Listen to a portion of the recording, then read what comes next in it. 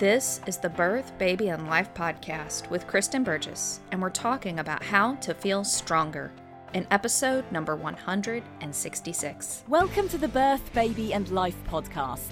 The tips, tools, and straight talk you want for pregnancy, childbirth, and bringing up baby. And now your host, Kristen Burgess. Hi, this is Kristen Burgess from naturalbirthandbabycare.com, and today we are going to talk about how you can feel better or stronger or both when you feel unhappy with your last birth. Last week we talked about why you have the right to feel upset about a birth that was difficult or traumatic or even one that just didn't really go the way that you expected. I definitely do not believe in disenfranchised grief. And I hope as you listened to the episode last week that it also gave you hope that acknowledging the grief and learning to accept it is a catalyst for healing and for moving forward. It's not something that you stay stuck in. I've had conversations recently with somebody in the birth world that I really love and respect, and trying to figure out differences of thought and differences of opinion and what wanting a natural birth sets a woman up for. Does it set her up for some level of feeling failure or grief that she would not have otherwise felt if she hadn't had this quote-unquote expectation of a natural birth? And I guess from working with women, I don't necessarily feel like that's the case. I do believe that if a woman wants a natural birth and she ends up with a birth with a lot of interventions, she may be more disappointed than a mom who didn't have that expectation of no interventions. However, I also believe that a lot of women sense, even if they went in expecting that they were going to have a standard birth, that what was done to them or their babies or what happened to them or their babies didn't need to happen. Because I have a lot of moms who come to me seeking something different.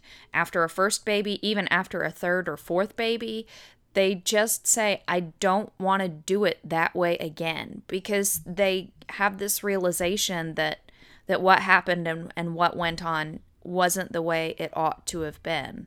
And you also have a lot of women later in life who talk about how their babies were saved and this, that, and the other by whatever happened to them during birth.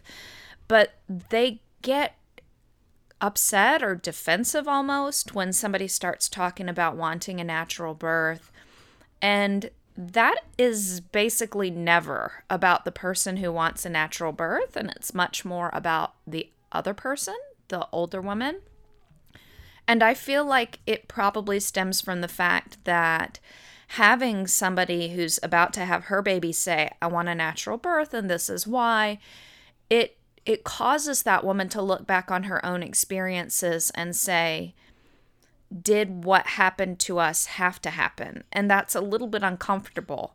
So she goes with feeling like, because her experience was XYZ, clearly natural birth is risky. So you just see in little ways that even women who were okay or fine with a birth with more interventions don't actually end up quite having the level of peace that somebody might argue that they do, saying that, oh, well, if they go in with no expectations, then they won't be disappointed, essentially. I don't really think that's true. I think many women have their autonomy stripped away from them, have their voices stripped away from them, and end up in a cascade of interventions. And even if they weren't actively trying to prevent it, in the aftermath, they realize that, gosh, maybe it shouldn't have looked like this, or this felt really rough. It's like, I think I talked about her last week. I was able to speak to a mom on the phone not too long ago, and she said, if you look at my birth from all outward measures, it looks like a good and satisfying birth experience for a standard, typical hospital birth, but it didn't feel that way to me. And she's had trouble even expressing it because it doesn't look outwardly traumatic, but for her, it was really traumatic. And, where do women go with that? So anyways, What I want to talk about this week is looking at the fact that, yes, when we have a birth that doesn't go the way we want it to go, we have the right to feel grief. And I believe that, again, even a woman who's really expecting a standard quote unquote hospital birth with all the medical procedures and everything often ends up walking away with a sense that this wasn't quite right. And there may be grief there. And so women have the right to feel that grief and to explore that grief. I don't think that grief is at all something that she shouldn't have, and that if her expectations had just been lower, then she wouldn't have had that grief. And the person I've been having this conversation with, I don't think that's exactly how she thinks about it either.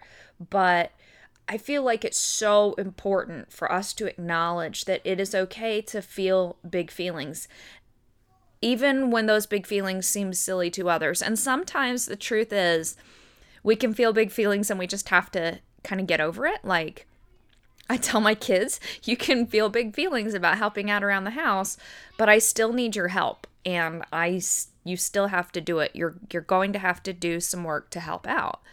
And there are different things we can do throughout life. Like if you're in a job that you hate, you can get a different job and this, that, and the other, so that we don't have to just, grin and bear it. But the truth is life can be difficult, and sometimes we do have to grin and bear things. But I believe that we're able to handle difficult realities better if we allow ourselves to have the space to handle that, which is why I don't believe that disenfranchised grief really ever serves anybody, especially not mothers and fathers. It just doesn't. Have a safe space to express that grief and to process it, because then it becomes a catalyst for healing. So let's talk about that catalyst some, because really up to this point we've just kind of rehashed the last podcast episode. What I wanted to talk about this week is what to do when you do feel unhappy. So last week we basically talked about acknowledging your right to feel unhappy with a previous birth and exploring what that looks like and what that might be like and what disenfranchised grief is and all of that. So this week I want to talk about practical steps towards feeling better when you've acknowledged that you've had a tough experience. And this is really in the frame of you're preparing for another pregnancy and birth, which is a time that this grief often comes up. But I believe that looking at this and doing this work, even if you're not necessarily planning another baby right now or ever, could be helpful. But the context is going to be more specific towards if you're planning or planning or actively pregnant again and actively working towards another birth. I have done a masterclass recently. It's a free masterclass called Sacred Second Birth that digs into this a lot more. So if you're interested in that, you can go to birthbabylife.com/sacred. The live class is done, but the replay is still available, so you can still register and get the replay. So it is birthbabylife.com/sacred. Or if you happen to be listening to this right before I do another live version of the class, then you'll see the information on the live date and you can attend that as well. So check that out at birthbabylife.com/sacred if you want more details on this, and also more information on how I'm helping support women, especially one-on-one right now through this. That's the place to go to get that information. So when we look at how do we heal and go forward, I do believe that a big part of that catalyst for healing is just acknowledging that something wasn't the way that you wanted it to be, or that you expected it to be, or even that it should have been, and that you have the right to grieve that. And one of the things that I talk about in the masterclass in the healing section is not just being okay with your grief, but also finding a name for what happened, being able to name it. Because some women struggle because they have this nebulous feeling that maybe something wasn't right, but they have a hard time naming it. And naming it could be as simple as saying something like, sorry ladies, I have an alarm going off. Hold on.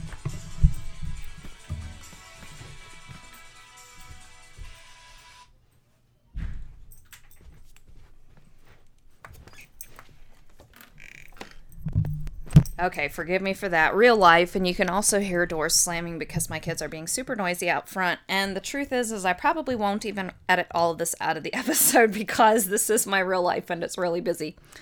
Anyways, so naming things.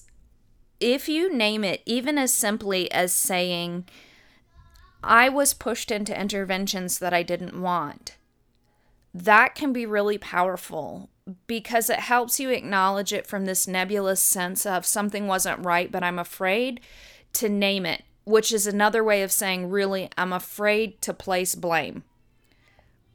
I don't want to blame somebody else. They were just doing their job. Well, doing their job could have involved silencing you, or it's much more likely that their routines and procedures, they were just checking the boxes, and that ultimately resulted in you being silenced because you're not an airplane that can just be checked over by a pre-flight checklist. You're a human being with unique needs and wants, and this birth is unique, different than any other birth that's ever happened, which is pretty phenomenal thing to say, but it's true.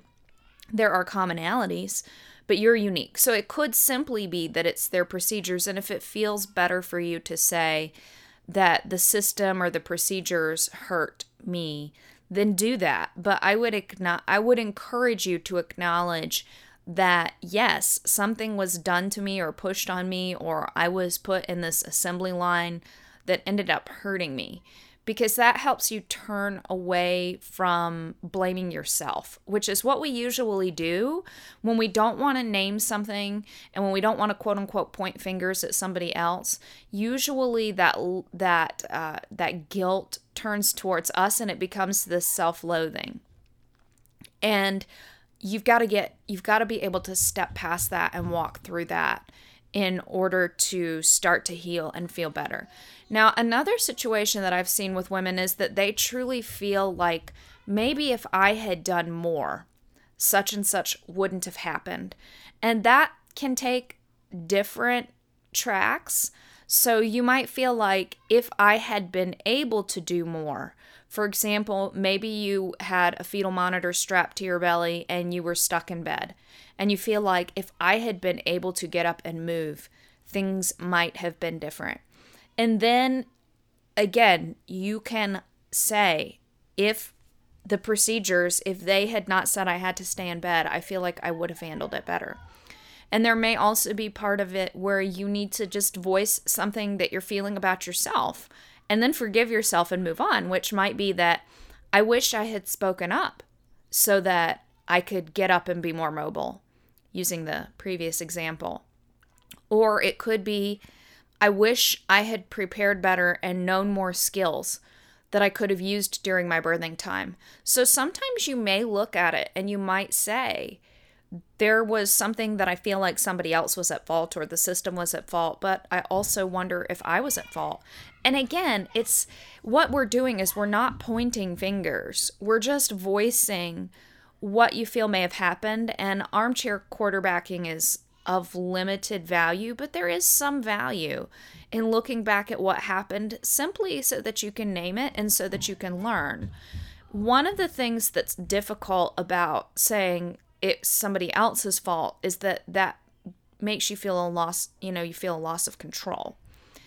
But when you say it was me, you may feel angry at yourself, but there's a greater sense of control because you feel like maybe I could do differently next time. From what I've seen in most women's births, there's a combination of factors. And there is definitely more that you can do. But when you think about, okay, other people or procedures kind of pushed me around and I got stuck on this conveyor belt, well, that's not completely disempowering, because when you have that awareness, there are things that you can do that help to prevent that outcome going forward. So it's ultimately empowering all the way around, because it allows you, A, to acknowledge that something happened that you didn't like and that it's okay to grieve from that. And it allows you not to just put all of the blame on yourself and turn that into a level of self-loathing. And it allows you to say, okay, things did happen last time and I would like for them to happen differently. And when I've at least named or looked at or tried to pinpoint some things that have happened, I have a way to go forward, and I have a way to possibly make things different this time. The next thing, once we move past that healing, past that naming and that ability, one thing that naming and the armchair quarterbacking does, it allows you to make peace, because you look at the situation, you give it an exploration on a level, and then you say, okay, this is what happened. This is the wisdom and the learning that I feel like I can pull out of this, and now I can set it aside. And it doesn't necessarily mean that it won't hurt anymore. Remember on the last podcast episode, I talked about, if you get a bad cut and you treat it, it's not going to go away instantly the next day. It's going to take some time to heal. And even occasionally it may still ache. I don't remember if I shared it or not, but I broke my arm just before I started my freshman year of high school. And I broke it bad. And so the doctors had to put it back together with plates and screws, which are still in my arm to this day. And many moons later, that it still occasionally aches. And so a bad wound can cause a lot of acute pain, and then pain that gradually lessens, and then every once in a while, even much later, you'll feel the aches, and that's okay. That's just natural. That's just part of life. So when we acknowledge again, it allows the healing to begin, and in us to move forward with that gleaning of wisdom, as Maya Angelou says, when you know better, you do better. And that's where we hope to get. The next place that you have to go is working on finding your voice. Oftentimes when we've been through a difficult or traumatic experience, we feel like we've lost a level of control. We've lost some aspect of our power, and we feel like we don't have a voice, or we feel like we didn't have a voice at all in the previous situation. And how do we make sure that that doesn't happen again? Finding your voice is part of healing. And part of finding your voice is being able to say or share, even if it's just in your journal or with your therapist or with me, if you want to work one-on-one with me. But finding your voice is saying what happened. But then you want your voice to stay strong as you go forward, especially in particular to prepare for a new baby's birth and to move through a new pregnancy. So you want to have a firm foundation on which to grow the strength of your voice. And that can come from knowing why you're working towards this birth, why you're working towards a different outcome for this birth. And that can be many faceted. Often the best and most solid foundation is your baby. This is a new baby, and you want to give him or her the best start.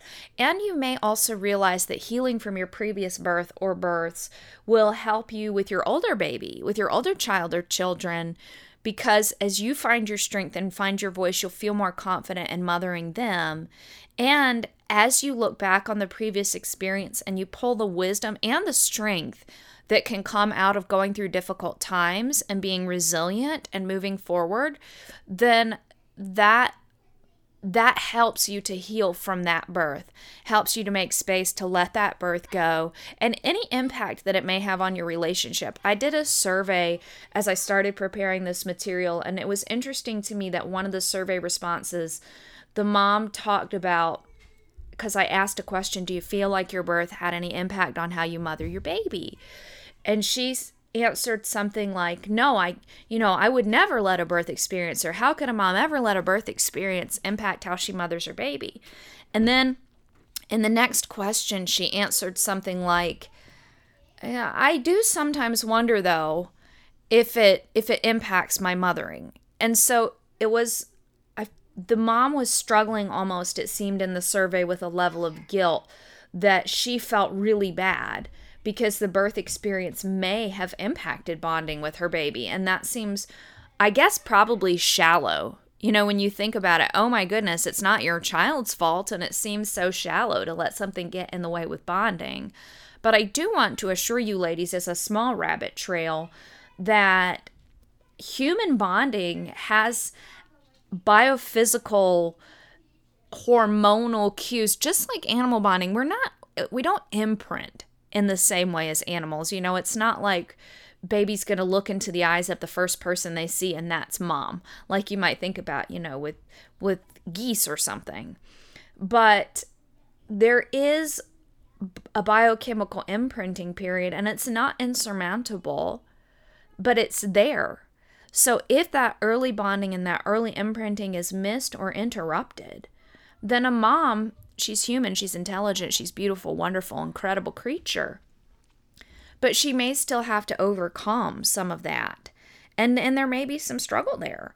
So again, we're just acknowledging and giving voice to that. And we're also giving voice to the fact that healing from that difficult experience could in fact help you feel like you're more strongly bonded to this little one whose birth may have been difficult and may have left you feeling like you are, like you don't necessarily have a firm foundation, or that you're unmoored, like you're just kind of floating, and the things that you thought were going to be tying you together just didn't pan out quite the way that you were expecting, and all of that. So again, acknowledging those things doesn't make you a bad mom. It makes you a stronger mom.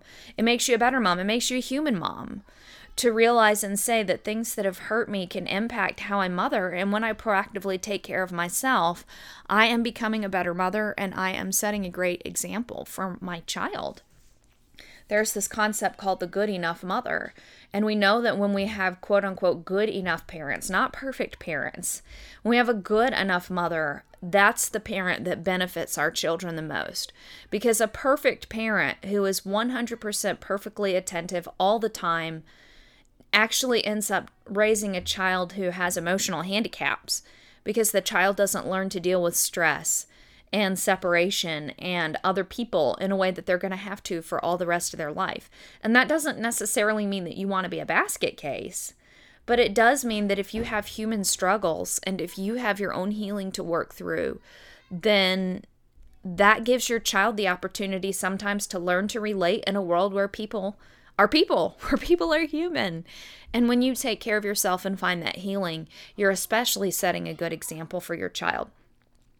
So that firm foundation that I'm doing what I'm doing because it's best for my baby can be a great starting place to find your voice. When your baby is your platform, it's easier to find your voice because you know that I'm doing what is best for my baby and for my children when I am working actively to heal and to find my voice. Also, acknowledging your body is an important way to start finding your voice. This can be so very difficult for women. And I've talked to women at different ends of the spectrum. I've been working one-on-one with a lot of women, and there are some women who feel really in tune with their bodies and with their feelings, and there are women who don't. And I would wager that even women who feel really in tune with their bodies, who are doing stretching and exercise and mindfulness and all of that, I would encourage them even to listen to this part of the podcast. So when I say I want you to acknowledge your body, I want you to acknowledge the literal signals that your body gives. And the easiest ones for moms to start with are, I need to use the bathroom and I'm thirsty. And I want you to pay attention throughout the day, even today, how many times you feel thirsty and you don't get something to drink. And how many times you feel like you need to go to the bathroom and you just put it off. Now, if you're pregnant, you may find yourself running to the bathroom constantly. But chances are, as a mom, those are two things that you routinely ignore because you're busy, because life is in the way, because can't it wait 10 more minutes? Or if you're like me, when you feel thirsty, it's 3 hours later and you realize you haven't had a sip of anything. Because life is busy, but that is a way that we don't acknowledge or listen to our body. That we don't give the part of us that knows that we need something voice. And so a way that we start taking baby steps towards building up our voice is listening to those little things and saying, okay, I'm going to honor that, even for a few minutes. I'm going to honor that. I'm going to go to the bathroom. I am going to go and get a drink of water. As I've been teaching this, I've been trying to pay more attention myself, which is how I know that I don't do a great job with getting a drink of water when I'm thirsty. But I've noticed other things too. So once you've got those basics down, you might start noticing other things like I feel really stressed and overwhelmed and I need a moment. But instead of taking that moment, I just get more and more stressed and more overwhelmed. And then I end up, hollering at my kids or something. And one of the things I've been trying to do is when I'm feeling that way, we have a chair in our bedroom, and I say, okay, I'm going to set a timer even just for 10 minutes, and I'm going to go sit in that chair in the bedroom and maybe just look out the window or maybe read a book and just take a few minutes to be by myself and, let the kids run around outside or in the den and just take a minute away. When my kids were even littler, sometimes that was just, I'm going to go to the bathroom and spend a few extra minutes in the bathroom just to get away from the intensity of it all. Another thing is with parenting, when the kids are really rowdy and going crazy and they're just whining and crying and just driving you nuts. Sometimes it is, okay, I'm the parent here and I need to get up and stop this. And so one of the things I've started doing is just, okay, you guys are going to come sit in a line next to me, or you're going to sit on the couch, or if they're being really grouchy and I'm really overwhelmed, okay, you guys are going to sit in the laundry room, which our laundry room is off the den and it actually doesn't have the door on it anymore. So they're kind of catty corner from me, but they're not necessarily in the same room. And, we're just all going to sit for a few minutes and calm down, do a reset, hit reset here, reboot, and then we're going to try again, because you are willing to acknowledge that you may be overwhelmed, everybody is overwhelmed, and you need a minute. Another thing is I'm really tired, and this one's hard for me because I have a to-do list that's longer than I can get done every day, but I've come to realize that I'm kind of useless at night. I'm exhausted, so I can, read and talk to Scott, and that's about it. I just can't really expect to get any work done. It's much better for me to get up early and go to bed at a decent time. And so again, those are just some examples. Yeah, just ways that in my own life I've seen that there are cues that my body is giving me that, okay, you're overly tired, you're emotionally overwhelmed, you're thirsty, you need to go to the bathroom, and trying to honor those as much as possible, even those little things on a day-to-day basis. That helps to grow how you acknowledge your body and listening to your body, and it grows your voice and your confidence in taking care of yourself. And these are all little things. They don't take you away from mothering your children. They don't take you away from being a wife. They don't take you away from being a good boss or a good employee, whatever your career is. They're just little ways of acknowledging that, yes, my body has needs, and I'm going to take a minute or two to take care of those. Or I'm going to do some pre-planning to make sure that those are taken care of. Like I'm going to bring water with me would be one. Or, a bigger project might be I realize that we're overwhelmed every day, and I'm going to work on introducing some structure and routine for the kids and I to help cut down on that. But it's starting to think proactively about we have needs, I have needs that need to be met, and how can I work on meeting those in small ways and maybe eventually in bigger ways. And that just builds and validates you and your strength and your voice. This also helps you to honor and grow your intuition, because again, when you're listening to yourself, you start to get used to listening to yourself, and you start to trust yourself more. And this can be a difficult thing, especially if you've had birth trauma or other traumas in your past and you feel like you've made wrong judgment calls and that sort of thing. But again, starting to take those baby steps to listen to yourself, starting to take those baby steps to honor your intuition and what your body needs will really help you to grow your voice. I also want to encourage you to start advocating for yourself early and often. And this can be little things, but things that help grow your voice, especially across the course of your pregnancy. anytime something is suggested in your pregnancy and you aren't sure why it's done, or you're not sure you want it done, ask questions. Or even if you feel like you do want it done, let's say that you know that you want to have the anatomy scan done, which is that middle of pregnancy ultrasound, usually from about 16 to 20 weeks. You know that you want to have that ultrasound done. But it doesn't hurt to say, why do we do the anatomy scan? What information does it give us? Why would I choose to do that? And other than your doctor or midwife might joke and say, well, you'll find out if your baby's a boy or a girl. But, what is the clinical reason for doing it? Because the clinical reason is not to find out if your baby is a boy or a girl. But that's just something that you would ask. Or again, even going back to the beginning of pregnancy, when they usually have a prenatal workup done, which is having your blood work done for pregnancy. What are you guys testing for? What are you looking for? And when the results come in, how did those results look? What did they say? And you may not want to be satisfied with, everything looks good.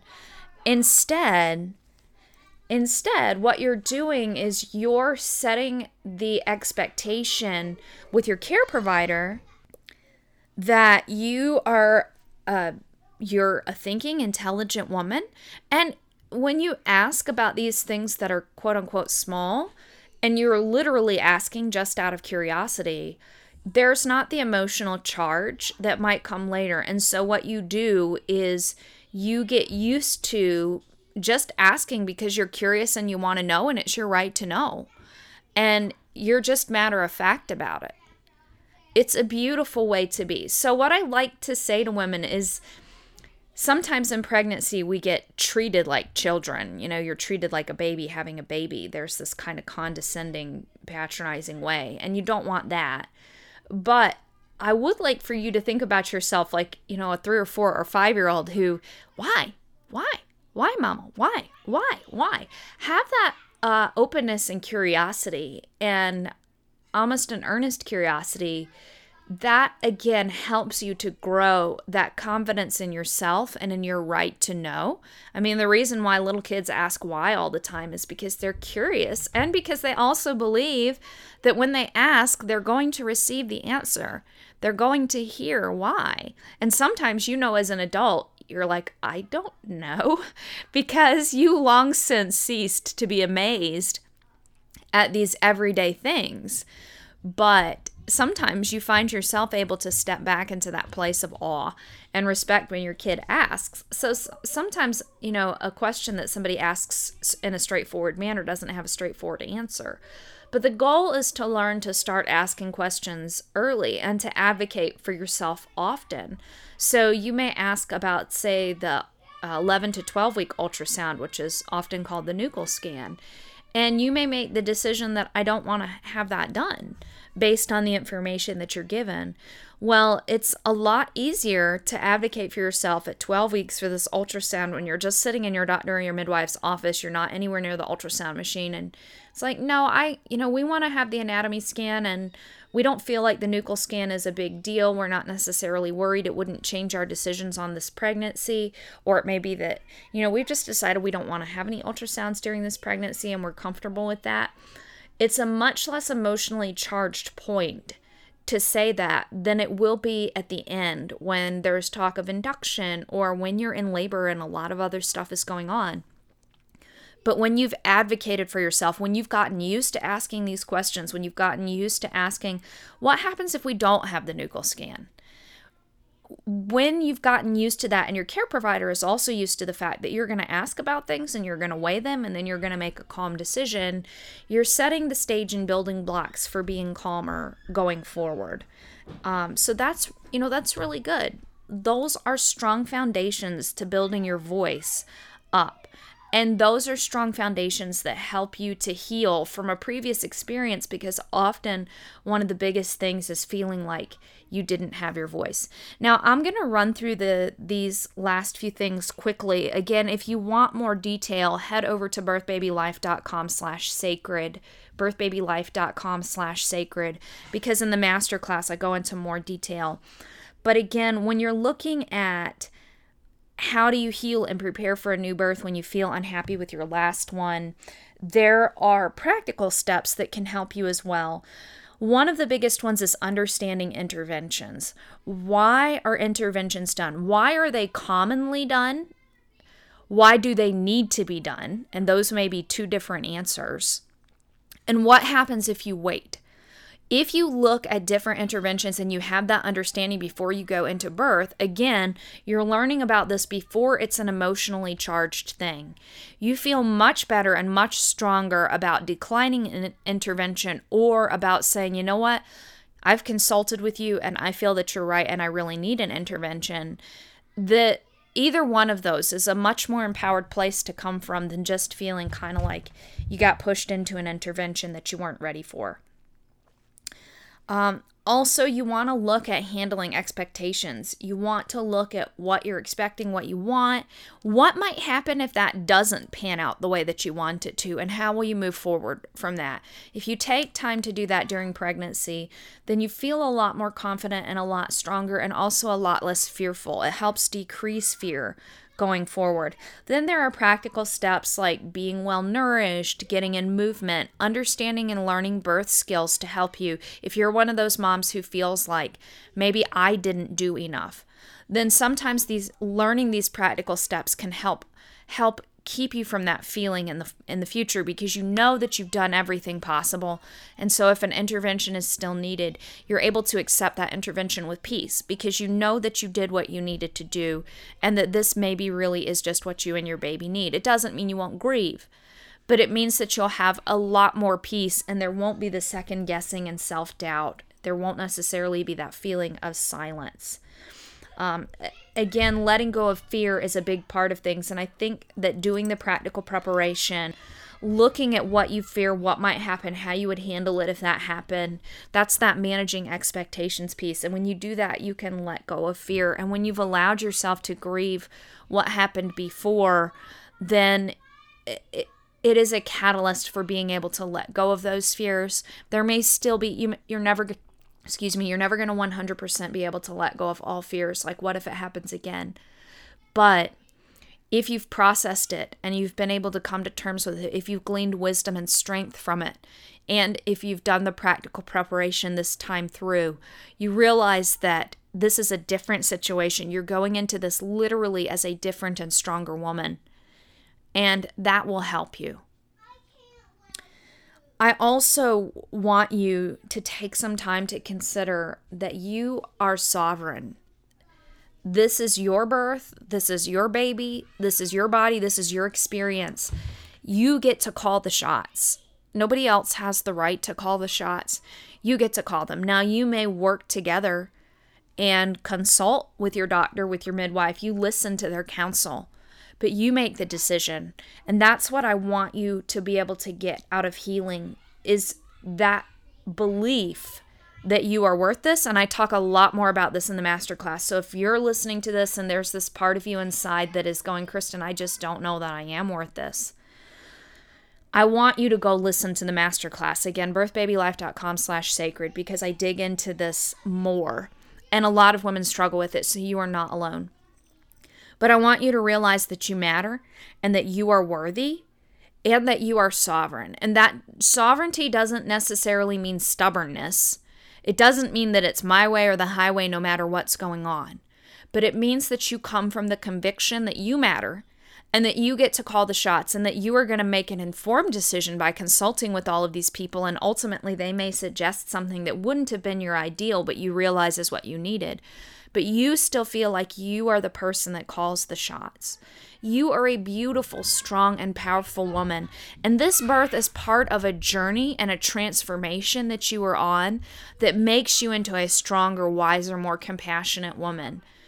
But you get to celebrate that. You get to celebrate you, and you get to celebrate that this is your journey and this is your sovereignty. And yes, you're giving birth to another human being who has their own path and their own journey through life. And that is a blessed and beautiful gift. And part of your life is being in service to this person for a time. But that is not the totality of who you are. This journey is a journey outside of that person's being.